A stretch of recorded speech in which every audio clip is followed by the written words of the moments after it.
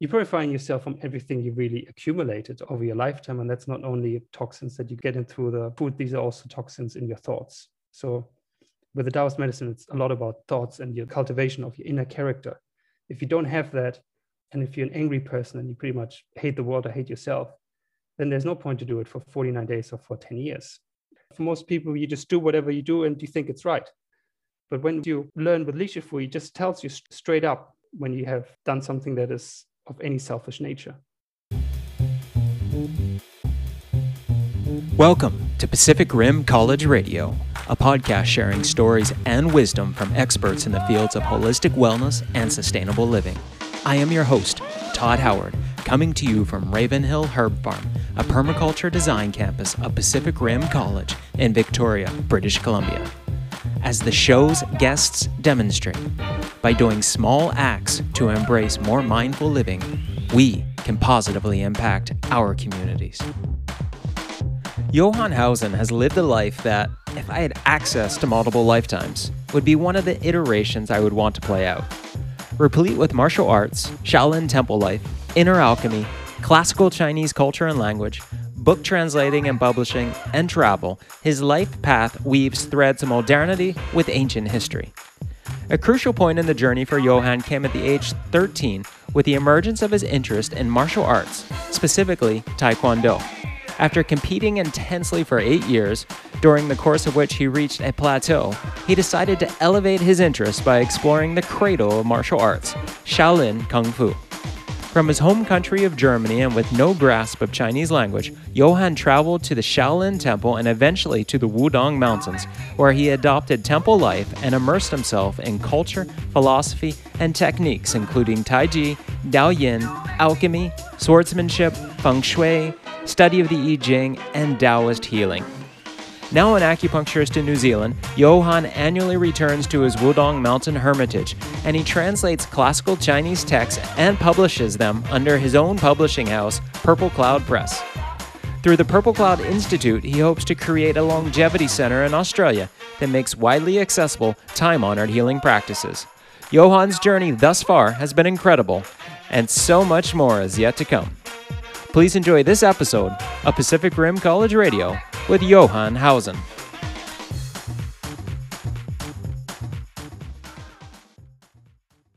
Johan, welcome to the show. Thanks for having me. It's great to see you. Thanks for connecting with me today.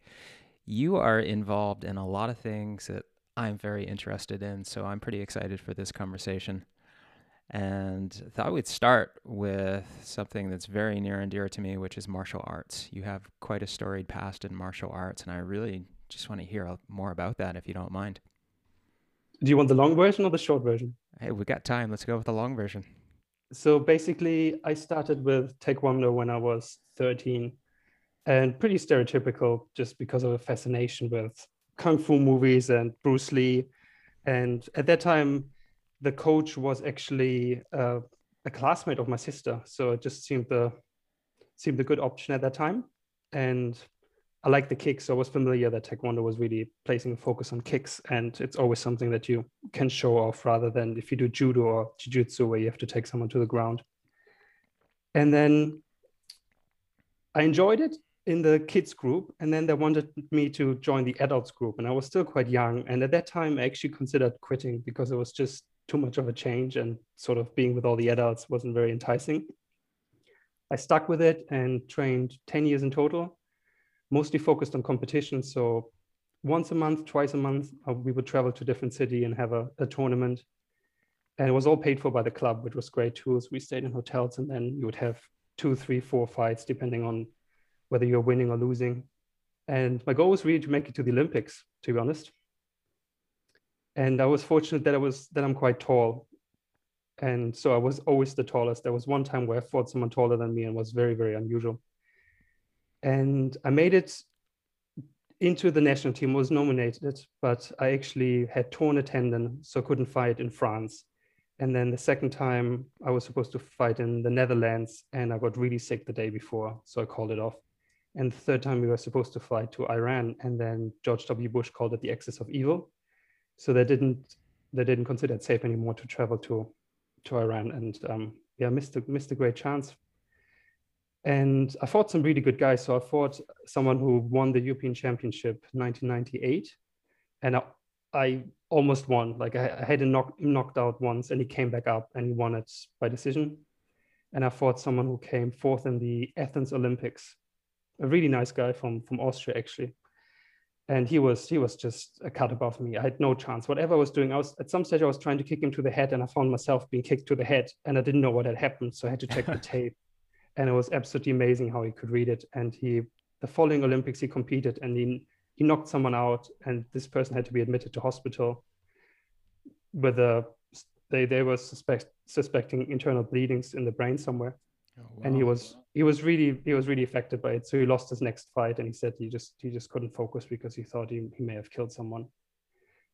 And at some stage, I just felt it just plateaued. I had a serious injury for a year, and I couldn't really quite come back. It didn't quite feel the same, and I was like feeling I needed to change. So I decided I needed to choose whether I want to go to Korea and do more Taekwondo, or whether I want to go to China to do Shaolin Kung Fu. So I decided to go to what they call the cradle of all martial arts, to go to China. Couldn't speak a word of Chinese. Did some research, but not enough to enroll at a school, and traveled to China. Very interesting. So where did you grow up? I grew up in Germany, in a small town called Heidelberg, close to Frankfurt. Okay. And was there anything in particular that, other than, as you said, you wanted to have some cool tricks to show off, but is there anything in particular that drew you towards martial arts in the first place?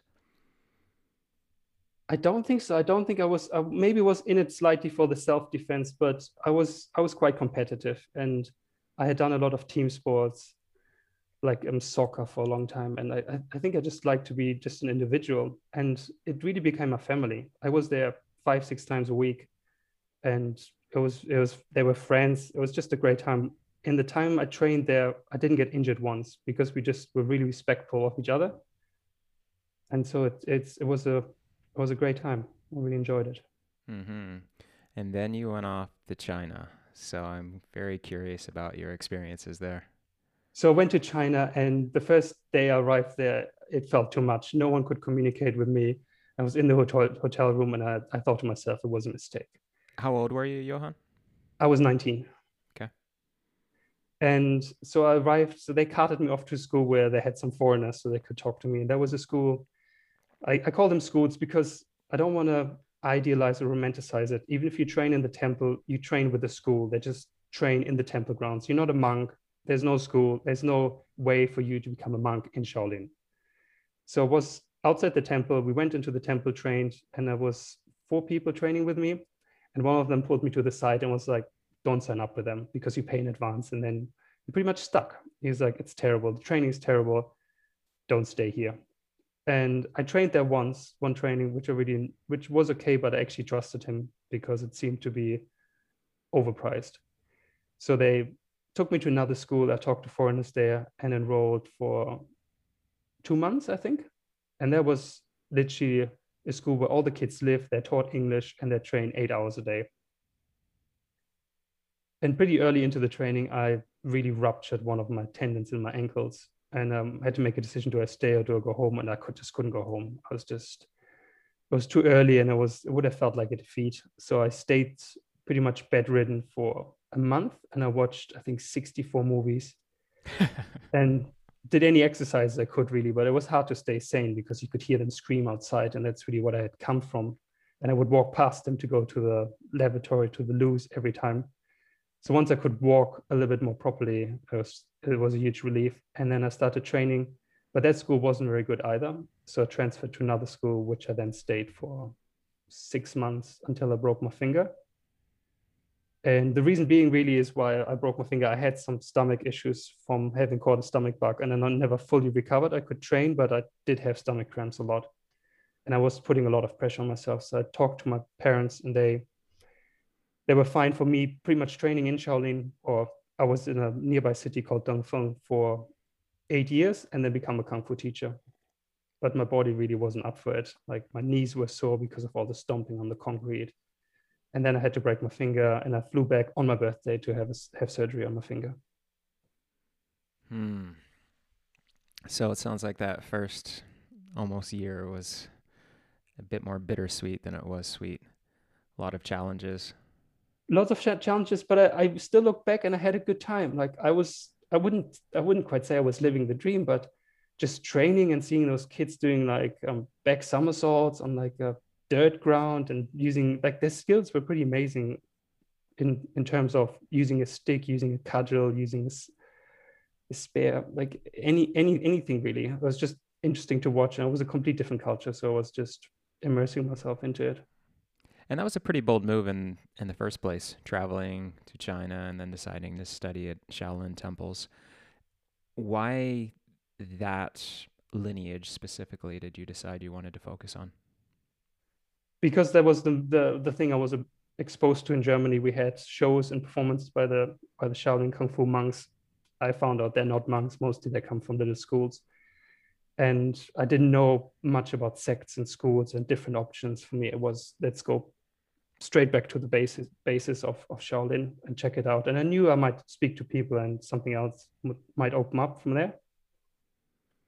But I guess it Okay. was mostly ignorance. It wasn't like I'd done some research about money and things like that. But first thing that happened, I arrived at the airport and I was overcharged taking a cab like 4 times the price. And I just had no clue. Well, that happens in all parts of the world. So you went home, you had your surgery, you were probably around 20 years old at that point in time. Were you kind of at a crossroads in life deciding what to do next? Or did you know you wanted to go back to China? I knew I had to go back to sort of right the wrong. And I left all my stuff in China. I actually didn't pay my last bill because I was like, I want to be back anyways, and sort of used it as forcing myself to. And it took me much longer to recover. It took me a year until I felt comfortable for my stomach to go back. Hmm. And I only went back for a month and a half to finish a form. I hadn't finished a form as well. And then I was enrolled at a university in London. So I knew that I would straight go to London from after China. And when you say finishing a form, what do you mean by that? I had learned so it's a sequence of movement of a 9 section metal whip, which I really liked. And when I broke my finger, I was halfway through. And I guess I could have learned it from a friend or online, but it felt I needed to go back and finish with my teacher. A nine And section metal whip. What is that? yeah, so it consists of 9 sections of metal and they're linked up. It's a chain link, and you have to spin it so it turns sort of in a almost like a spear or a stick. You could think of it of a very small, like they're not nunchuck size, they're much smaller, but it Okay. becomes quite long and it has a very hard tip. So you have to wrap up the tip because if you hit yourself, you might really hurt yourself. Yeah, how many times did you hit yourself? I hit myself quite often on the temple, so it started swelling up at some stage. Oh, And wow. yeah, it wasn't very nice so close to the eye. No. Okay. So you left, you went to university in London, you said? Yeah. What was your focus there? The course was called Film and Broadcast Production because I wanted to become a filmmaker. Okay.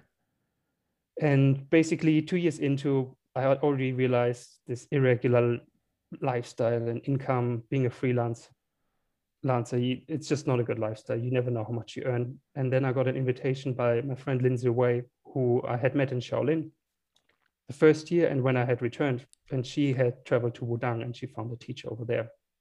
So she invited me to a program which had opened to a foreigner for the first time in 2008. And I was like, I'm still on my course for another half a year. So I left no stone unturned, spoke to all the lecturers, and I was pretty clear. I said to them, I'm gonna go there anyways. And they set a precedence for me so I could still graduate. But at that time, I wasn't really so focused on the certificate on the paper. It wasn't so interesting to me. And so I bought my ticket. And a week before my flight, I thought I'd check the route again because it was a small airport by a company called Hong Kong Airlines. And it said the company had gone bankrupt a week before my flight. Oh, no. And I couldn't believe it. I thought it was a hacker on the site. So I checked in, they were like, yeah, it's right. And it turned out that people in Hong Kong were flown out back to the home countries, but not the other way around. Like you couldn't get the outbound flight. I lost all the money. So I had to reassess, and I was wondering whether there was a sign not to go or whether there was a sign to persist. So I persisted, bought a ticket the same day, and flew out a week later. And what was your focus going to be while you were there? What was the intention? the intention was to run a 6-month program, and it would be a comprehensive program, including Kung Fu, Tai Chi, Qigong, and Taoist healing, and sort of temple duties as well. So it was hosted in a temple. You were living in a temple on top of a mountain, which is Five Immortals Temple. Okay, so it sounds like a pretty well-rounded, immersive experience. Yes, that's why I really knew I had to do it. And I trusted Lindsay wholeheartedly. I didn't really ask many questions about the program. I just knew she was the right person to lead it, and happy to go there and leave everything. Mm-hmm. And tell me about that experience at Five Immortals Temple. So we had it was very much external focused at the beginning. So we did a lot of Kung Fu, a lot of kicks. And I kind of felt at the beginning, to be honest, it was a bit of a watered down version of Shaolin. So I wasn't really too happy until we did push hands, really. And then I was just blown away that someone who was half my size really had control over me, even though he didn't have to do anything. I knew he had me at any given stage. And it was actually quite an interesting day. It was really misty outside, really damp, and the wind was sort of blowing in the mist through the doors. And I was just like, well, I'm at a loss here. And then we ran into troubles with the Beijing Olympics. So they didn't extend any visas at all. So most of the people went home, and some people, 4 of us, enrolled in Sichuan in a language course just to get another visa, which I also did. So that was the only time I formally learned Chinese. And after that month, so they gave me a 2-month visa. So after 1 month, I actually went back to Wudang to train another month. And then it was kind of winter, so I went back home then. So I'd been in China for another 6 months overall. Okay. Tell me about push hands. I want to hear more about that experience. So push hands is, there's a lot out there on the internet. So I definitely didn't experience anything that you see where someone slightly nudges you and you fly away and you sort of do a little dance with your feet.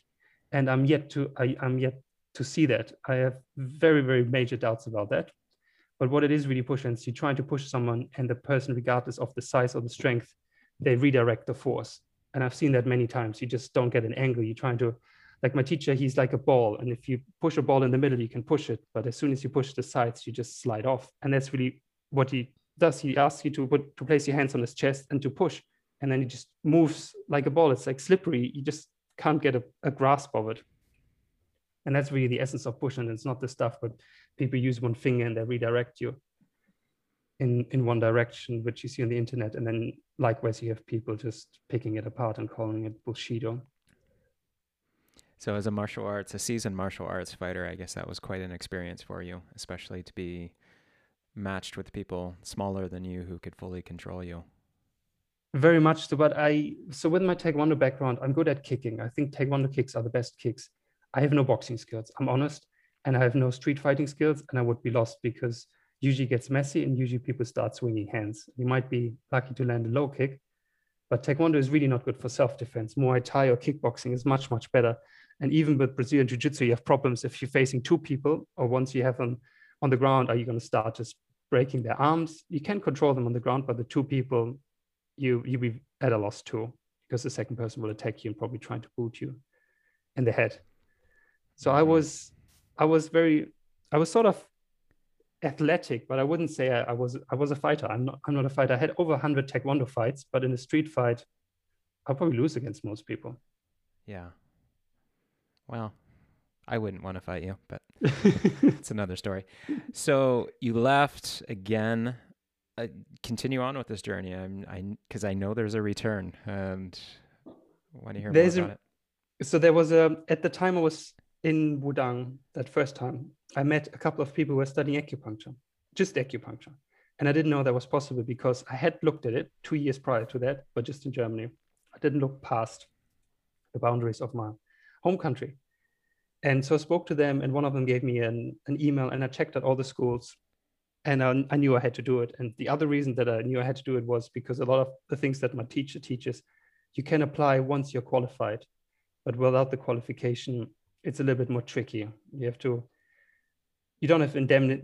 I don't want to say you need insurance for it, but you can get away with a lot of things within certification. It's almost like you get a basic knowledge of TCM, and then you can do a lot of things on top of that, let's say maybe you do some invocations or you do something more Taoist medicine related and something you don't learn at university. It's better if you have your degree so people walk in the door and then you see who's up for it and who's available for these kind of treatments too. You might give them an invocation to recite at home and things like that. So I went home, I researched, and I ended up in New Zealand for 3 years. And I knew I wanted to go back to Wudang. And after that, after I finished, I worked for a year to have some savings, and then I went back to Wudang, and I knew I was going to stay for 2 years, which I did in the end. And I was leading the programs, translating.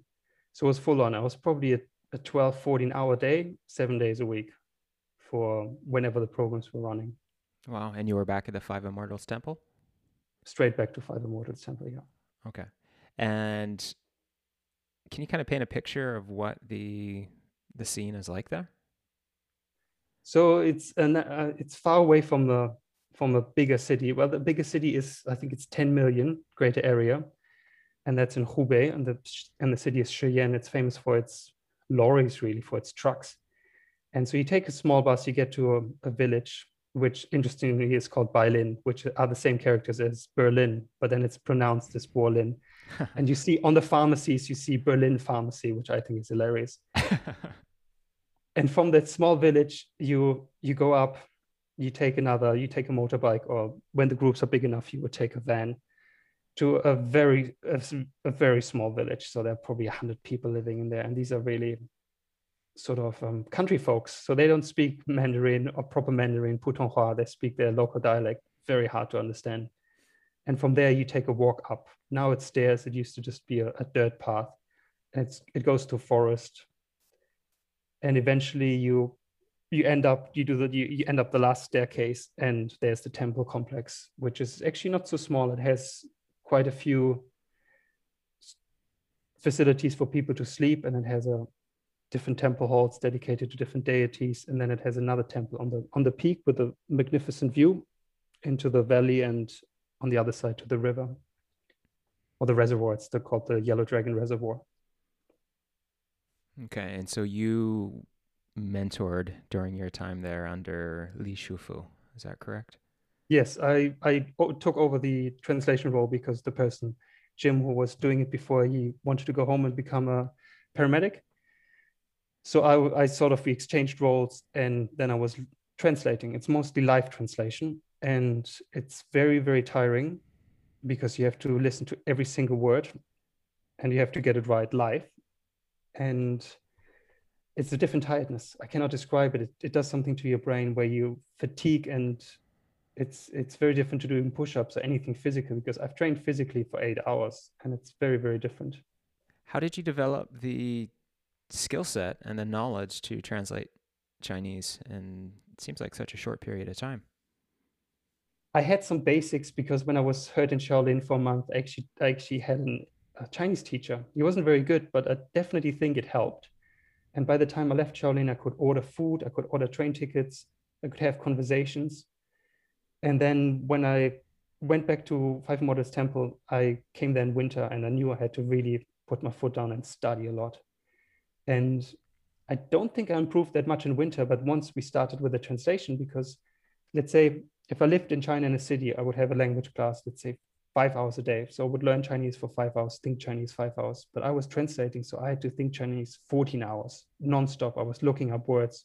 And at that time, there was no Pleco. So you would just be flicking through dictionaries all the time. And you made sure you remembered it because you didn't want to do that again. It would take way, way longer. And doing live translation is, in my opinion, the fastest way to improve in the language. And I've seen it with 2 other people. Just by doing live translations, your vocabulary goes through the roof. You have to, it's such a vast array of words you have to learn on a daily basis. Who were you translating? Who was I translating for? Yes. For Li Shufu. So Li Shufu doesn't speak English, and I think it's actually one of the strengths that he speaks in Chinese, because you don't lose a lot of the concepts so much through translation. Once teachers speak English, it's often simplified in a lot of ways. Mm-hmm. And who was he teaching to, and what was he teaching? So these were he was teaching 2 groups of foreigners. So there are groups and courses running throughout the year. And they're very different. That could be internal alchemy, that could be Gong Fu or Kung Fu, that could be Tai Chi, that could be Qigong, that could be Taoist healing, that could be the I Ching or Feng Shui. So they would enroll to a course, come to China. The courses have run for different lengths. That could be anything from a week to 2 months. And then they stay for the time at the temple. We eat together. It's very communal. We're almost like we are a family. You're just with each other all the time. And then it's depending on the course, a mixture. It could be just theoretical classes, or it could be physical classes. Like for the Gong Fu, it's a lot more physical and very little theoretical. What was the most attractive, or some of the most attractive disciplines to you, or teachings? I would say the Taoist medicine always, because you're on a mountain with all the flowers. That course is usually, well, you can collect stuff at any given time in any season. And it would be, we would collecting herbs. We would buy very little from the pharmacy. We try to get as many herbs and plants and leaves and flowers from the mountain. So you would go on a herb hunt and digging them out, concocting them. So we would be operating with fresh ingredients, which is very different, very interesting. So I'm not the best recognizing dried herbs, but I'm actually quite good recognizing the few hundred on White Horse Mountain. Which is actually pretty much the opposite of what the typical Chinese medicine student learns. They typically see the dried herbs.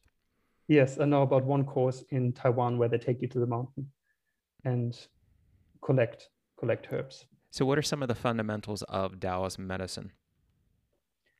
So Taoist medicine is actually not, it's quite a modern term, but it includes things that are not part of Chinese medicine. There would be, for example, invocation and talismans that you write with calligraphy, and then you burn them, and then you place them in water. And there's a certain procedure you have to go through in order to use it. It's not something you can just use on a whim. So it's preceded by 49 days of very specific cultivation. Tell me more about that. So if this ceremony of sorts is preceded by 49 days of cultivation, is the therapy the 49 days of cultivation, or is the therapy the final ceremony, or a bit of both? I would say it's more the final ceremony. It's more you purify and you actually connect. So you open a medium or channel to actually use these powers. And in order to do that, you have to follow those strict rules. And once you establish that connection, and you also produce the talismans you're right, it's a bit of both, because you make the talismans throughout that time too, and you burn some, but you always keep some, which you can then later use. And you need an altar, and they have to be in the altar, so they're instilled with the powers of the deity of the altar as well. Okay. What are some examples of the talismans that are made? It's a specific talisman for this specific disease. So it has a specific character at the top, which might be rain, and then it has a specific one at the bottom. Like they don't have each individual names. Okay. So this is the calligraphy? This is the calligraphy, yes. And calligraphy. Ideally done with cinnabar ink. Okay. Which, you might, like, some people might be a bit outraged, because a lot of people think cinnabar straight up is toxic, but it's actually only toxic if you heat it up and then you intake it. And I've tried to find someone who takes me to a mine here, because I wanted to see how it's actually collected and harvested. And I got someone pretty much threatening me. I only wanted to do it very legal. Someone actually to take me there and explain the process and maybe show me. I don't know the process. I didn't research it on Google. I wanted to see it. And I was threatened that if I go onto a mine, I actually trespass the Queen's property, and they'll take me to court. I was just unnecessary, because I didn't want to break the law at all in the first place. Yeah. But it's that where people see it as poisonous. So once you burn burn it into ashes, that talisman, it's absolutely safe. And I've taken it myself, and I don't think I have any heavy metal poisoning from it either. And I know people that coat the pills as well and take it. Okay, so let's back up before we get there. I want to go back to these 49 days, and I actually want to go back to basically day 0. Is this a conscious choice that someone is making to go on? Is it a healing journey? Is that what I can call it? The 49 days, a healing journey? Yeah. It's a purification journey A more than a healing, purification. but the Okay. purification will include some healing as well. Okay. So someone makes a decision that they want to go on this purification journey. Yes, very much so. And you have to choose a good time and a good place. So obviously you're not disturbed, because otherwise you would have to start from scratch again. Okay. And so what does it look like during these 49 days? Like, are you alone in a cave on a mountainside and not seeing people for 49 days? Or is this something you can do in your normal life and you just have to set aside time? They're different ones too. So I guess we've been given a requirement that's a bit more lax, so we can actually potentially do it. But ideally, so when Li Shifu done it before, he was pretty much gone in his room for 49 days. You would not see him. I wasn't there at the time, but I know that too. And if you're in a cave, there's just no stimulus that could potentially stop you from purification. But you do it in the temple setting, because you have the altar which is set up, and you do it usually in the morning when everyone is sleeping, and it contains a lot of recitation of different invocations or incantations, burning of some talismans, drinking some talismanic water, things like that. So it takes, I think, about an hour and a half for some of them. Okay. So this is every day during the 49 days? Absolutely, you have to do it every day. You cannot Yeah. miss a single day. And is an hour and a half kind of the average commitment per day, or are there other things during the day necessary as well? So with these requirements, the courses were run just normally throughout the day as well. So you Okay. would have that set aside time. But as you said, the cave would be a step above that. Hmm. And then are there certain practices that you are given to do during each of these 49 days? Not specifically, no. It's really, they call it a sacrificial practice or a sacrificial refinement, what you really do there. So I guess the word sacrifice has a bit of a bad connotation in some of what the Greeks and the Romans have done. But this is really what it's called. So you really burning a lot of incense too. It has a very religious aspect to it. Is there a lot of meditation during this? Is that what the invocations are? If you call an invocation a meditation, then yes. But Okay. this is part of the course anyway. So every course has meditation in the evening for at least an hour. Internal alchemy, 2 hours at night. Okay. And then after 49 days of this and during, are you personally, I presume you've done this, are you experiencing changes within yourself during this time? So here's the interesting thing. I actually haven't done it because Okay. I didn't feel ready. I've seen other people do it, but I wasn't ready. I didn't feel ready, and I was running the courses, so my mind was way too scattered. And I knew if I did do it during the time, it wouldn't yield the result I wanted. Okay. Are people in general experiencing changes during those 49 days? Well, I think it's very, very powerful, Mm-hmm. definitely. And I know I've seen people do the ceremony afterwards for other people. Mm-hmm. And if it's called a purification journey, what are you purifying? You're purifying yourself from everything you really accumulated over your lifetime, and that's not only toxins that you get in through the food. These are also toxins in your thoughts. So with the Taoist medicine, it's a lot about thoughts and the cultivation of your inner character. If you don't have that, and if you're an angry person and you pretty much hate the world or hate yourself, then there's no point to do it for 49 days or for 10 years. You really, and I think that's the reason why you don't have so many practices going on throughout the day, because you already practice a lot throughout the day. You're with Li Shifu, you're receiving his teachings, you're doing Qigong, you're doing Tai Chi, you're doing cultivation the entire day. And when you do something wrong, he tells you straight away. For most adults, they don't get told off unless you have really good friends who just say, this is just off. And then you're in a very fortunate position. But for most people, you just do whatever you do and you think it's right. But once you learn with Li Shifu, he just tells you straight up, and he corrects you all the time when you have done something that is of any selfish nature. Like if you're told to go to the city to take people to the bank and you complain about it, that's already a sign that you're placing yourself above them and you're not willing to help them. So you're lacking compassion, in other words. And that's sort of also supported by stories he tells. There's a really good story about Lu Dongbing, one of the founding fathers, and he was given the skill to turn stone into gold by his master, Zhong Liquan. And he asked him, will this last forever? And he's like, no, after 100 years, the gold will turn back to stone. And then Li Jinping declined the skills. He said, I don't want it because this person who has the gold will end up with a stone. That's a very unfair thing to do, even if it's in 100 years. So what do you take away as the moral of that? I take the moral of that is really that you have to think far ahead of what is compassionate and what isn't, because of course you could say it would really benefit this generation because most people don't live 100 years and this person will be rich, but that's just short-sighted. Okay. So there's many different layers to compassion, and it becomes a very tricky thing too when you see a lion wanting to eat an antelope. Are you going to save the antelope and maybe the lion starves? Mm-hmm. I want to finish off this purification journey, but I'm still curious.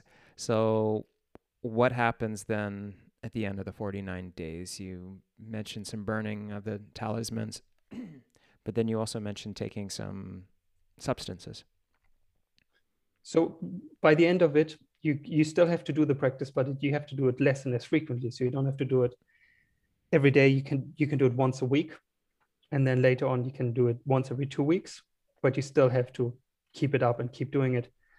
And so if you were to treat someone, it would be with a talisman, which is then burned, and then you drink the ashes. But there's also, like they call them mudras, or they're really hand seals that you have to do on top of the water.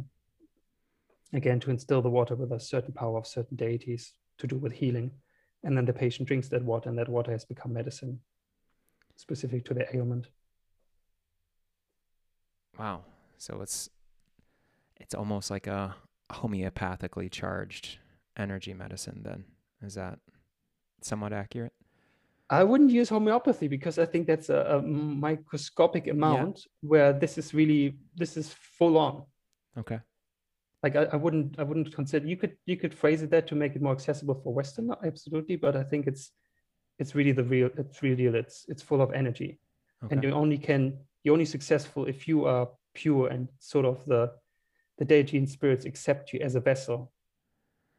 And to be using them. Have you personally witnessed some pretty powerful reactions to this? The ceremonies I've seen, not directly, but I've seen, so with the water, and this is a story that I witnessed firsthand. I didn't follow the person to the toilet, but I trust that she spoke the truth. She came in heavily constipated. And we're sitting by the fireplace because it was autumn or winter, so it gets very cold. There's no heating at all. It's just the fireplace. You move between bed and fireplace. And this girl had severe constipation, so Li Shifu gets a cup with water, half full, and he uses his sword fingers, and he drew a talisman on the water and gave it to her to drink, and she drank it. I don't believe the water tasted any different, and she went the same night 6 times to the toilet to get rid of it all. Wow. And she couldn't believe it, and it's I don't think it's that's really the most impressive I've ever seen in terms of treatments. And are there any other, you mentioned all this herbal collection you were doing, are there any purification herbs that are taken during any of this process? No, there are not, no. And the idea of sort of detoxification is not so prevalent. We sometimes did it in spring with certain herbs like Qinghao, but in generally you have to find it's down to the individual and their individual pattern. Like I know in the West we like to give something for headache, but it's, as you know, it's a pattern that we have to treat and not a stencil of headache. Right. And is there any focus on nutrition at all? No, I would say the diet is very clean anyways, because it's vegetable based, it's all vegetarian, and another reason for that is because if you take in the energetic field of an animal, it takes you longer to get rid of it. And it also makes there are other things you shouldn't eat during that, which includes spices and garlic and the onion family, because it's all stimulating and you want to be as still as possible. Okay. As tranquil and calm.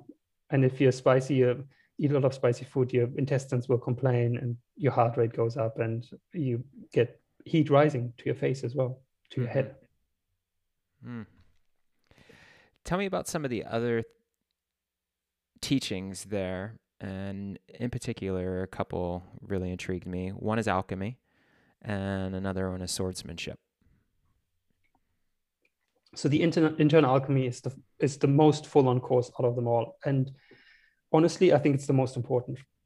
It runs for about 10 days, usually, just over a week, and it's all theory. So in the mornings, we do Qigong. So just to give you an idea about the schedule, you get up very early because we usually run in the summer. So you get up at 5 to catch the sunrise, because it's a form of Qigong you have to do with the rising sun, with the red ball, because before the sun gets too strong. And then you have theory classes in the morning, you have lunch, you have theory classes in the afternoon, and then you do have 2 hours of meditation in the evenings. And so this alchemy class really takes you through 2 parts. One is the character cultivation. So it focuses on even things like the Tao Te Ching. It focuses on the Yin Fu Jing, on the 48 barriers. And the second part is about the Ming Gong, or the life destiny Gong. And that's really about transforming your body. And he goes into the details, and it's still very hard. You have to really get your teeth stuck into the material, because there's so much to it, and there's so many scriptures as well. So we discussed in particular a scripture called Datung Jie which is the essentials to the shortcut of the great achievement. And he explains how to do it, but it's not something where you just think this is very easy, anyone can do it. It's still very, very hard. And the analogy they use is, if you think of an ox and all its hairs, if they're all cultivators, only 2 will potentially make it, which are the horns. So the horns represents the successful cultivators on an ox. And with the internal alchemy courses, would it be primarily people with a scholarly interest who are coming to do this, or are they people who are looking at inner transformation for themselves? I think the second. I believe most of it is the second. And I honestly think even doing the course once is not enough. So I've done it 3 times, and there was always new stuff coming up. And even stuff that I actually thought was essential. And because it's also done, because it's so steeped in Chinese culture, the more you know about Chinese, the easier it is really to grasp when it comes to the stems and the branches and things that are used, or the analogies. Not so much in that course, it doesn't talk so much about the trigrams and hexagrams, but it does come up where you have water above, fire below, Qi after completion, things like that. So if you're familiar with the I Ching, it helps. Otherwise, it's hard to grasp for the first time. But the goal is to become an immortal. That's really the end goal. And it's made very clear in the alchemy course that it takes you maybe 80 years to refine your character, and then you can transform your body. If you haven't refined your character, you can't do it. And it's not so much sequential, because you prepare. So that's what's meant by the dual cultivation of inner nature and life destiny.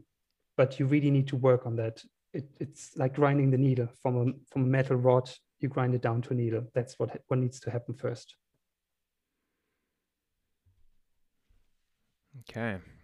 And it mentions it a lot in the scriptures too, because I'm now translating the whole scripture, that if you just have a hair of selfishness, or a hair of a human heart mind, or a hair of desire for anything, you can't do it. You fall back, and then it goes the next time, and you will waste all your previous gong, your previous merit or skill. Wow. And then there are pitfalls on the way too, which are really important, which I do want to mention. So there's 2 spirits, the yin spirit and the yang spirit. And along the way, you will get skills. And these could be skills like telekinesis, telepathy. And people think that's a great skill, and they use it. And Li Shufu used the metaphor of a child in a toy store. Once you put a child in a toy store, it never wants to go out, and you get stuck there, and you never go to a higher level, and you never get to that yang spirit, because you just got caught in the yin spirit, which feels like a great skill, but it's not the highest. And the easiest way to explain the difference between a yin and a yang spirit is, a yin spirit can travel to a market, and it can observe the scene, but it can't actively grasp things and take them back. Whereas the yang spirit could go to a market, buy cucumbers, a kilo of them, communicate with the lady, and take those cucumbers back.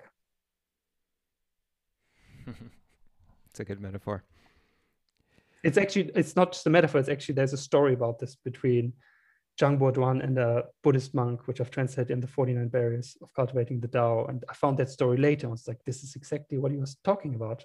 And obviously, Li Shifu knows the story, but he just made it more relatable going to the market and buying cucumbers. Yeah. And these things that you're talking of, as far as this progression and the teachings and the learnings, is this over an 80-year span, really, what you're talking about? The requirement that one must cultivate these things for about 80 years before they then become immortal? So the 80 years is just for your inner nature cultivation. And then the transformation of the physical body is a lot faster if you've achieved that. And 80 is just a number because Zhang Zhangfeng started really training at 83. It could be a lot faster, or it could never happen, but it just gives you an idea of how you sort of divided the inner nature cultivation and the life destiny cultivation. They're by no means the same time span. And the problem in the West is a lot of people, they get really hooked on this microcosmic, macrocosmic orbit, and they just want to know how to become an immortal, but they really have little idea that it doesn't work if you don't have the inner cultivation refinement to begin with. What are some specific examples of the inner alchemy, the inner cultivation? The inner cultivation really places all the focus on love, compassion. It also means that you go out of your way to help others, that you have no selfish interest. It also includes that you understand, I guess, in a way, you understand the purpose of money, but you don't get attached to it. You're an honest person. Li Shifu once went back all the way to the market because he was given back two kwai, which is nothing. Like two yuan is really nothing to return it to the person. So it's something that we, I guess, all fall short on a daily basis, including myself. So the work is maintaining this level of love and compassion all the time, never faltering from it. All the time, yeah. And you have to really scan yourself. And that's why it's really important to have a teacher, because he tells you when you've gone wrong. Okay. Tell me about the swordsmanship. So the sword course is really interesting too, because the main sword form is done on similar to Bagua. So you do it on an 8 for most of the time. And it's a very long sword. It's a straight sword. And you almost, like he explains it, that you walk on a talisman because you walk on that 8. And there are drills to it as well. It's very difficult to use the sword because it's an extension, it's a weapon of your arm. And you have to really make it become part of your body. So it's not you and the sword, it's just you. And they say you start with a metal sword and then you go back to a wooden sword, and then eventually you do no sword. You can actually just use your fingers and it will be the same. What would be the same? You could watch that person and you could just see the sword and you would be like, yeah, they actually don't need the sword anymore. Okay. Watching them during the sword form, yeah. The form. Mm-hmm. It's almost like with the herbs. You use a lot of herbs, but once you really have established higher powers, you don't need herbs. They say you can just grasp grass and give it to your patient and it will have the same effect. Right. And so is the sword form just another means of, not just, is it another means then of internal cultivation in a sense? I would say so. I think the sword really comes from expelling demons to begin with. Like even on the sword, you have the 7 stars or the big dipper on it. And it is almost like a ritual. I very much think so. So like it's this basically, was not to. It's Qigong with a sword, so to speak. Maybe call it more Tai Chi, because Qigong usually doesn't move so much. Okay. In that pattern, it's usually done more stationary. Okay. But it's also walking meditation. It's absolute, just becoming one with the movement, and a lot of the movements of I don't want to say exercise, but parts of it are from a religious nature. So it's like bowing down to the deities or the Jade Emperor, and you're using it in a certain position that would be the same as you do it in front of the altar. Okay. Let's bring some of your translation back into this and also tie it in with the work of Wang Fengyi. I know I've spoken about Wang Fengyi with Heiner Fruhauf and with Sabina Wilms, all German translators like yourself. You translated A Discourse on Transforming Inner Nature, which was written by Wang Fengyi. Can you talk about that particular work and what drew you to it and the teachings of Wang Fengyi? So basically, it's written in the book as well in the intro. So I was sitting in the common room, and there's always a pile of books, and these are usually books gifted to Li Shifu by his friends. And he doesn't really talk so much about them. They're sort of stacked there.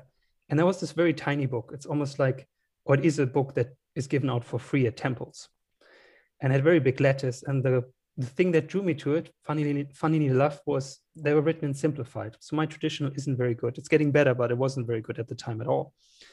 And I read a little bit, and I literally could see some of the teachings of Li Shifu being very much reflected, almost like it was really not overlapping. It was what he was teaching. So I took this book. It had no author written on it. It had no intro. It had just the main text. And I sat down in the sun by the top temple, the Guanyin temple, the Bodhisattva of compassion in the sun. And I was just reading a few pages. I had my phone to check some characters, but I didn't really need much help because it was so clear.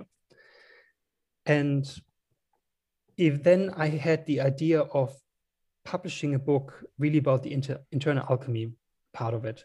And I decided that this little black book, I still didn't know who it was by, was very good for the section of inner nature cultivation.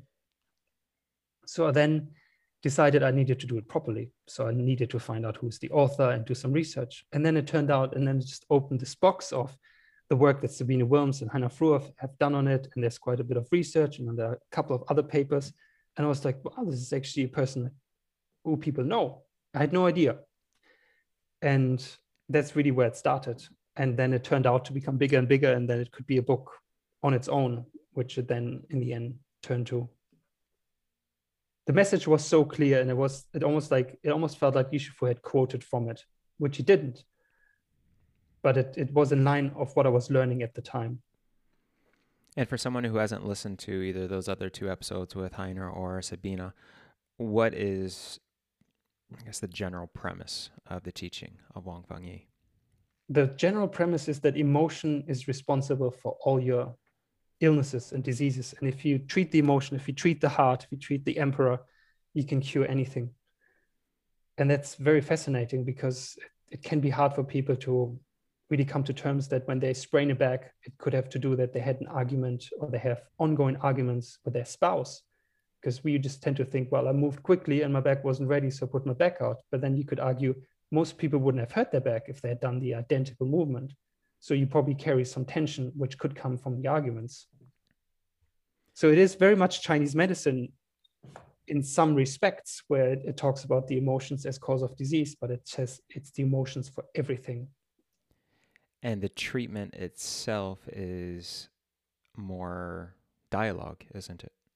Yes, the treatment is not medicine. It's not massage anything. It's, for me, it's also in this, he tells stories. And I believe the reason for that is because he was treating peasants, and they weren't academic. Most of them were probably illiterate like himself. So a story is the fastest way to the heart. Someone, actually a Catholic priest, said before, and I believe that to be true. He would be telling the story and be almost like you open up the mist and people could see through it, through all the cloudiness, and be like, yeah, I need to just remove these arguments at home. I need to treat my wife or my husband better. And then this will not happen again. And also remove any tension that I have in my back that will prevent me from healing from this. Mm-hmm. And it's really a very empowering sort of teaching, because the person who needs the healing is no longer in a victim position, but instead is empowered to take full control of the healing process, in part by taking on all of the responsibility and not putting that responsibility out to others, not blaming others.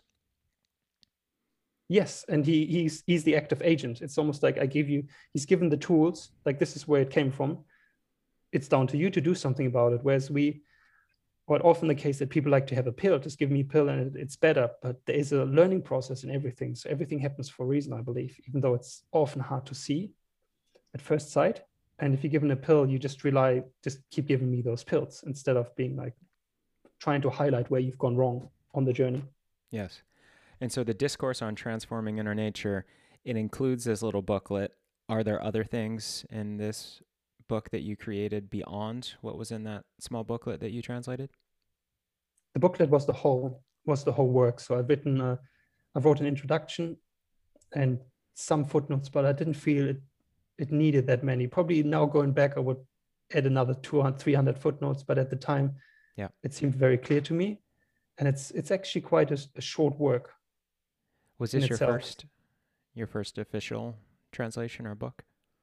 Yeah. So I was working on I always have like several things that I'm sort of working on, but this was the first where I wanted to see it through to the end. And there's a lot involved because once you decide to publish it, you have to make sure it's as correct as you can get it, because it's going to be out there and you can't call it back. And did you have that clarity from the very beginning once you decided this was a book you wanted to work with, that you actually wanted to see it to publication, not just translate it, but to publish it and make it available? Absolutely, yeah. I wanted it to be available for people because I thought there was something very valuable in it. And did you try to publish that through any existing companies, or did you immediately have the idea to set up Purple Cloud Press and publish it through that? No, it was published through Valley Spirit for about 2 years. And then I bought myself out of the contract and started Purple Cloud Press, also with the idea of really making Taoist and Chinese medicine titles available and publishing other authors' work, but also for me to publish my own works. How long ago did you start that? That was 3 years ago. Okay. And so, I mean, that's a big commitment to start a publishing company. When you said originally it was published by Valley Spirit, is that Stuart Alvey-Olson? That's correct, yeah. Okay, great. What was your impetus for deciding to create your own press?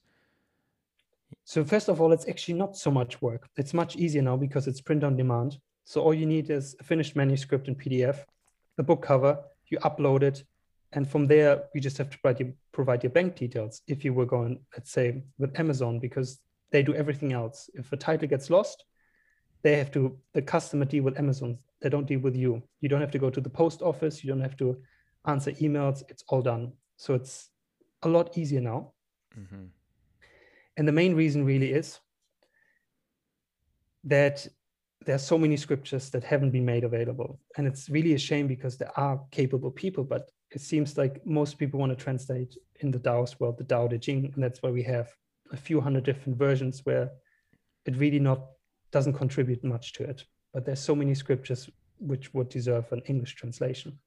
So my idea was to find a way of really making all the royalties available to the authors so they would be encouraged to translate more, because it takes between 1 year and 2 years if you're working a 40-hour job to do translations on the site. And if you get 10%, which some companies pay out of the royalties, you get nothing.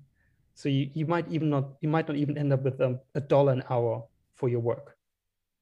So my publishing house really was intending to give the bulk to the authors and make them feel sort of appreciated and make it also a little bit of an income, of a side income to what they're already doing. So you've set up an incentive structure so that people are choosing to spend their valuable time helping to translate and to preserve these ancient texts, as opposed to thinking, well, there's not enough incentive in this for me to do it. Yes, and you could say the same thing about Chinese medicine. So if you look at Sun Simiao, the king of medicine, like his works, the only books that have been translated are by Sabine Wilms, and that's on gynecology, 1 volume, and 2 on pediatrics. And now she's working on a 4th one, but that's a very small part of what he's published in his 2 30-volume pieces. So the question is, why isn't there like a millionaire who thinks this cultural knowledge needs to be preserved and just spends 60,000 on someone, on an academic who is able to translate it and say, okay, I want to have this book published in 1 year. but for some reason it doesn't happen, which is a bit strange. And tell me about the other books. You have two others that you've translated, is that right? The Arts of Taoism and the 49 Barriers? And the Taishan Ganyin Pians, so that's a fourth one, which is a Shanshu, or Book of Merit. So my teacher, the treatise on action and response, that's how it's translated, of Taishang Lao Jun, or of Taishang, which is the name for Lao Tzu. Okay. And so that was really done. That was really on, my teacher told me to do it when I was there last time. And we just sat down, and he pretty much wrote a commentary. So it doesn't include the original, because there are good originals out there. But he translated, or he had me translate a commentary, and he wanted it to be available for free. And I told him, well, if I put it on Amazon, I pay for it myself. So the price is set that I literally earn not a single cent. Like, I earn nothing from the sales of it. On top of that, the PDF is available. You can download that from the site as well. And is that the same treatise that Stuart Alvey-Olson translated, The Actions and Retributions? Yes, that's the other word for it. But he actually translated. I don't have the original translation. He translated the original text, and you did a commentary. Yes, a commentary by my teacher. Okay. And tell me about the other two, the Arts of Let's start with the Arts of Taoism. So the Arts of Taoism just has been published 5 days ago. Oh, congratulations. Thank you. And that was the story behind it is that I wanted to release a Kindle of like 50 pages about fasting, Taoist fasting, because part of the internal alchemy is also you do fasting for 5 days, or sometimes 3 days. And I wanted to talk about it because even the word fasting is a problem. And if you translate it translates as abstention from grains, which is also not correct, because it really talks about all foods and requirements. And then there's different levels at different stages. Are you just doing it to get rid of some toxins, or are you doing it as part of secluding yourself in a cave? And I thought it would be very fast turnaround, maybe 3 months, and wanted to have my first Kindle out there. And then just one step led to the next. I was thinking, what do you do during fasting? Because you do lose energy. You don't want to study. You don't want to sing the scriptures so much or do scripture study. You can meditate. So that led me to writing a chapter on meditation. And then another form of meditation is sleeping meditation. So that was my third chapter. So it led me into Chen Tuan, or Chen Qing Yi, which is the sleeping immortal, and a couple of his texts. And then a lot of foreigners are very interested in dreams. So during a lot of the courses, people ask, what does this and that dream mean? So I wanted to highlight dreams from a Taoist perspective, but also a little bit from a medical perspective, like a certain dream means a certain thing, so you can actually diagnose. So then I had 4 chapters and an appendix, and it blew up to 614 pages. 614? Yeah. Wow. So it's as big as the 49 Barriers of Cultivating the Tao. It's just a smaller format. It's a 6x9, but that was originally, it was 50 pages Kindle. And how long did that take you to produce? It took 1.5 years. Okay. And that's really because I kept adding and adding things. And sometimes I would see something in a Facebook group, and all of a sudden I'd have this new text about dreams. And I'm like, I have to include this. Like, why would I come across this now? And then it would just add and add on, and then eventually became that big. And is it done now, or do you think you're going to have other add-ons? Of course, I guess one of the beauties and also challenges of self-publishing is you can always just submit a new manuscript, can't you? Exactly. And it doesn't cost me a cent either. No, this is finished. I found another text. I was like, if I had found this before, I would have included it. But no, I have to, like, even my editor. So I have an English proofreader too. He was paid by words. At some stage with the 49 Barriers told me, you need to stop because you can always add, which is really praiseworthy because he gets paid for it. And he was literally just like, you need to stop paying me for this because you need to stop. Which I thought was, I listened to him, but I started adding, and it's never ending. And let's talk about the 49 Barriers of Cultivating the Tao. Just to begin with that, the 49 days of purification we were talking about before, is there any resonance with the 49 Barriers? the numerology is there. 49 is a very, very important, and there's actually it's mentioned in the Bible too, where you do something for 49 days, and it's seven times seven. So seven is quite a high young number. It's not the highest. It's not nine, but it that factors in. It's also when someone dies, you do a ritual for 49 days. Okay. So what are the 49 barriers? The 49 barriers. You don't need to list them all, but tell me a bit about the book. So the 49 barriers is really the number one scripture about your inner character. It really takes you through something that sounds very basic. If you tell someone, be compassionate, like in the Bible, love your neighbor, you think that's very easy. I do that. And then you realize you actually don't. And even if it's just a thought, so you might do something, but you might think something else, or you might have a little bit of resentment doing it. Let's say someone asks you to get something for them and you have resentment. That's already a sign that you're falling short by that one fine hair, as they always say.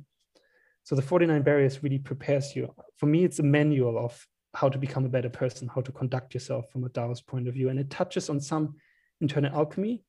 But my editor was often asking, like, what do you mean by this? And I'm like, I don't really want to go into detail about that, because that's not what the book is about. And I don't want to steer people away of asking too many questions that are not relevant for that particular aspect that I want to highlight. If you had two books and one was saying inner character cultivation and the other one is like becoming an immortal, I'm sure 99% would be like, how to become an immortal? I don't want to do the other stuff. It's too hard. So what types of things are in the 49 barriers? The 49 barriers, it talks about your desire. It talks about your sexual lust. It talks about your being selfless. It talks about having a master to follow. So it's not chronological. You could almost open it up and see what barrier you fall onto and make that barrier, I think, something to follow for even a month. Mm-hmm. Like I actually think it gives you almost a year where you can work on it a week, and where you can not highlight and not state what you do well, but actually find where you haven't been able to really meet the requirements. And would you say that all 49 of these have contemporary applications? And I ask that because when I was reading Actions and Retributions, Stuart Alvey Olson's translation, there's a list. A large part of the book is the actions and retributions written out in a list format, basically. And I found there were a number there that were actually more comical than really relevant today, because they were written so long ago and had a very different, I guess, cultural meaning to them. Is that the case with the 49? Can you give me an example? I just wonder if it's like something patriarchal where they're like men shouldn't see women, or if it's something that we just don't have anymore in terms of cultural background. This may take a moment, but just let's see. So, for example, wrongly selling a daughter into a troubled marriage. Okay, so these are cultural concepts that certainly don't apply anymore. And with the 49 barriers, I don't think you would encounter something like that. And the beautiful thing about it is that there's a commentary. So I have the 49 barriers, which is the text edited by Li Shifu. And then I have his commentary. So in the commentary, he talks about very modern things like Trump, airplanes, and you can tell it's a commentary, but he really applies it and explains the barrier to a nowadays setting. So you find that these 49 are quite relevant then. They're all practical things that people can actually apply to their life. Absolutely. They're not so much, but they are applied to your conduct and to your behavior. So they're not things like you need to light incense 3 times a day. It wouldn't be like that. It would really like, these are the things you need to pay attention to become a better person, become a good person. More along the lines of inner alchemy work. Inner alchemy work, but on the morality part of things. Yeah. And on the virtues. Great. How are things going at Purple Cloud Press? You have quite a number of books. Very busy. Yeah? Tell me about it. It's going to be the busiest year. So basically, the first year I only had my title, which I bought myself out. And then the second year, I had two titles: Michael's book, Explanations of Channels and Points, and the Treatise on Action and Response. And then the following, so this year, it's going to be incredibly busy. So there's still titles.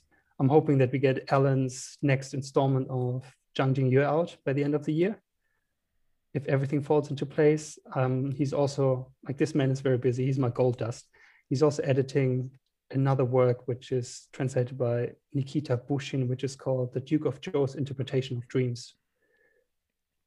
And there is another book, Michael's second volume is coming out, of the Explanations of Channels and Points. And there's another book coming out by Will, which is about the 8 extraordinary channels, or the Yin Qiao and the Yang Qiao in particular, which is almost at the editing stage too. And there possibly, or most likely, will be a French translation of the 49 Barriers by the end of the year. Fantastic. And the 49 Barriers, as you mentioned, it's 600 plus pages, right? Mm-hmm. And that's a big format. It's a 7x10. So this is that was a lot of work. Looking back, I would have split it. Yeah. It is a tome. It's become a lot of work. And what has the response been to these works? Very good, because I think there is a need for it to cover the basics and to also tie in classical works with practical works. I come from a very practical background. I didn't read a lot of scriptures before I went to China, and not while I was in China. I was really taught by Li Shifu, but for me it was very fascinating to look at these scriptures and find his words being reflected in the scriptures. So I like to talk about what he instructed and then find the scriptures to back it up, to show that this is not something that he invented. This has been around for hundreds and hundreds of years. Just like the story of the yin and the yang spirit, which Alan found. He was like, oh, this is the original story. And I was like, wow, I need to include this. This is fantastic. It's beautifully written. And it's actually one of the bigger Taoist scriptures as well. And why Purple Cloud Press? Why the name, and what does that mean? So purple is very auspicious. So when you look at the Guardian Pass, Yin Qi, he saw a purple cloud. It actually says purple Qi in the original. And he knew that someone very cultivated would arrive at the pass. And that was Lao Tzu himself, who then later, he stopped him and said, you have to leave something behind. And he made him really leave the Tao Te Ching behind. And you have a temple in, another reason, you have a temple in Wudang, which is called Zixiao Gong, which is the Purple Heaven Palace, or Purple Heaven Temple, which is another reason. And you have even a star, which is called the Purple Tenuity. So purple is very prevalent in Taoism as an auspicious color. And we've talked about some amazing scholars and translators of classical Chinese and Taoism, from Heiner and Sabina Wilm, Stuart Alvey-Olson, Olivia Cohn. Have any of these people or anyone else inspired you in your work? I would say the major person that inspired me is Louis Comjathy. I read quite a few of his books, and I really like his translations and the partial Tao Te Ching he has written. And I communicated with him, and he was actually happy to write a foreword to the Arts of Taoism, which I'm super happy, and actually wrote it with a lot of quotes from Zhuangzi. Like, it's incredibly well written. I just actually read it yesterday again.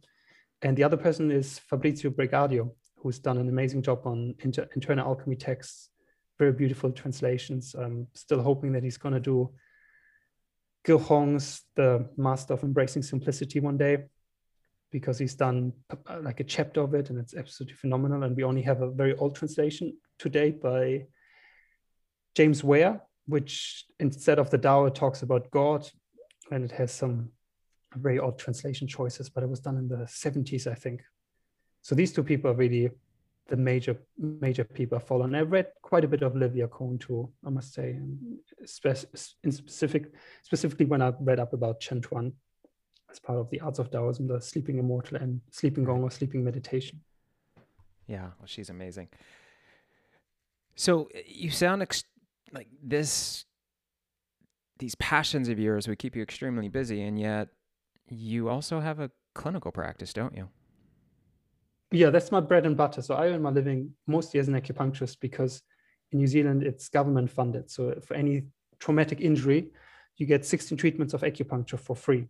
And if the clinic doesn't have a surcharge, then it's absolutely free. Some clinics charge between $10 and $70.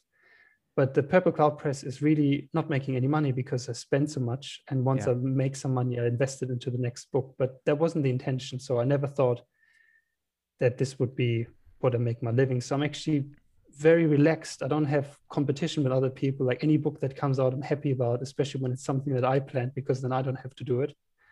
So I'm in a very good position about that. Yeah. And you're back in New Zealand.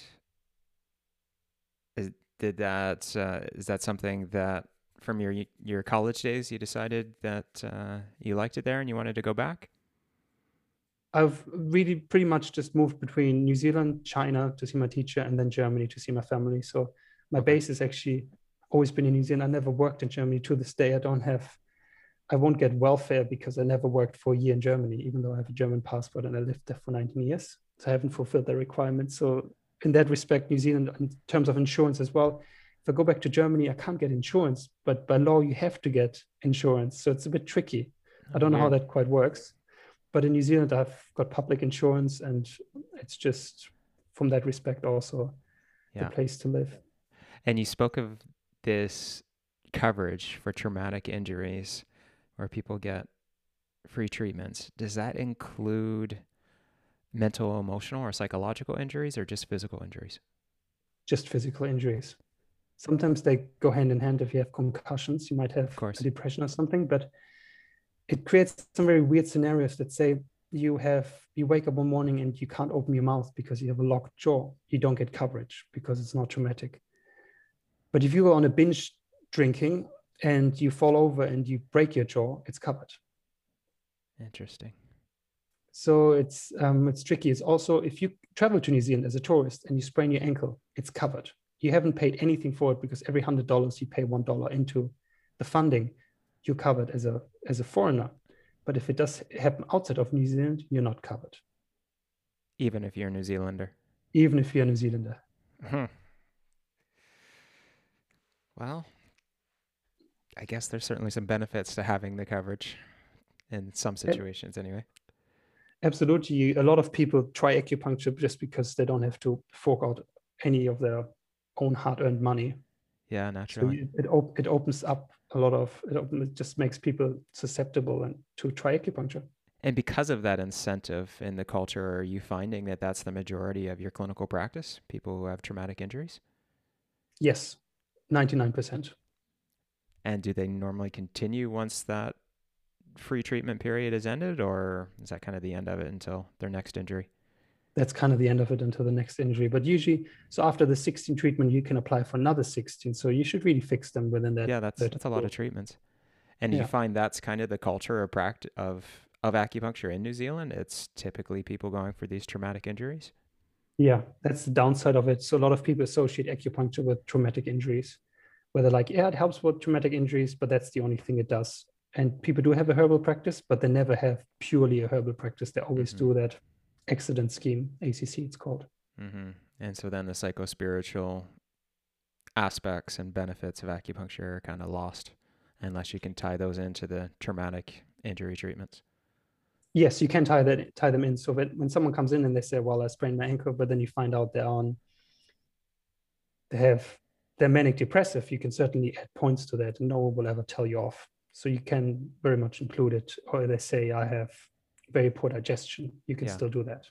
Well, again, that's 16 treatments is more than most practitioners probably get in other countries with a patient. So that's great. Well, thank you, Johan. This is very interesting. I've really enjoyed getting to know you and getting to know some of your works. I'm looking forward to actually getting some of those massive books and reading through them. So thank you for doing that work. I think I'm going to start with the 49 barriers, but we'll see. They all sound very intriguing. Thanks for letting me share it. My goal is actually to make it very accessible. So even the tome of 614 pages, 7 by 10 inches, it's only $33, which I consider that cheap given the 3 years it has taken. Yeah, good for you. And thank you for all this work. Anything on the horizon for you, or is it primarily more translations and publishing? The idea is really to find a place as well for Purple Cloud Institute, which is run by me and Daniel, and have a physical place to teach, because we learned a lot on the Taiji, So, Qigong side, and then run courses. So it's really sort of a two-pronged aspect where you have the online platform, but we also want to have a physical place. And I think it probably will happen in the next 2 years. Tell me Something about like the that. Purple Cloud Institute. So the Purple Cloud Institute was founded at the same time that I founded my press because of it. It was really Daniel who started it in a way. And our idea is to preserve Chinese culture, Asian culture, martial arts. So it's three things: martial arts, Chinese medicine, and Taoism. And to create a platform. So currently on the webpage, it's over 200 articles for free. And the only thing that costs something are the books. And that's really for me to break even. Yeah. And then the idea is to get something online up as well in terms of teaching materials for Chinese medicine, and then have a physical place to teach people physical exercise that come from Asia. And who is Daniel? So Daniel is an acupuncturist, a herbalist, and he trained in Australia and China, and he lived in China longer than me. I think maybe even close to 10 years. And has trained with a lot of very exceptional people like Andrew Nugent Head, Wang Jui, the channel differentiation, done a lot of clinical work, and read a lot of classics, and currently is focusing a little bit on longevity exercises and Daoyin. Okay, and how did you guys meet? We met at the temple, like twice, at least once for a number of months, and that's where we really connected. And then he reached out to me, and we decided to launch something together. And it's really good because it's very separated. I do the press side, and he does the podcast side of it, similar to yourself. And in the near future, hopefully, a Purple Cloud TV video footage. Yeah. Okay. And the institute, the brick and mortar that you're hoping to set up, is that going to be in New Zealand, Australia, China? What do you have in mind? It looks like Australia. It's going to be Australia. Okay. And it's pretty. Once you go outside of the cities, it's actually very feasible to get land and set something up. And often it has some sort of infrastructure, or even a river or springs on it. So it really will be exciting. Do you envision this as being something similar to the Five Immortals Temple, in the sense that people will come and stay there and do 5-10 day courses with you guys? Yes. So it would be nice to have a way of even people staying longer on the property and having living quarters, and make it more of that communal spirit, and where you can really work on things rather than just doing a day or two, growing herbs, growing Chinese medicine. So it should be similar. So the quality of the soil always plays an important factor, and seeing the sun because of the Qigong in the mornings. Right. Oh, that sounds fantastic. Yeah. I'm very keen on having some sort of forest, because on the White Horse Mountain there's lots of juniper and pine trees. And yeah, I'm a forest person. Oh, that's very exciting. Good for you guys. I'm interested in learning and hearing more about that and how it develops. I hope it comes along nicely for you. I'd like to visit there someday. Oh, cool. There will be an opportunity for sure. Yeah. Where, Johan, can people go to find more about you and your work? On the Purple Cloud Institute webpage. So www.purplecloudinstitute.com. Great. I'll put that in the show notes.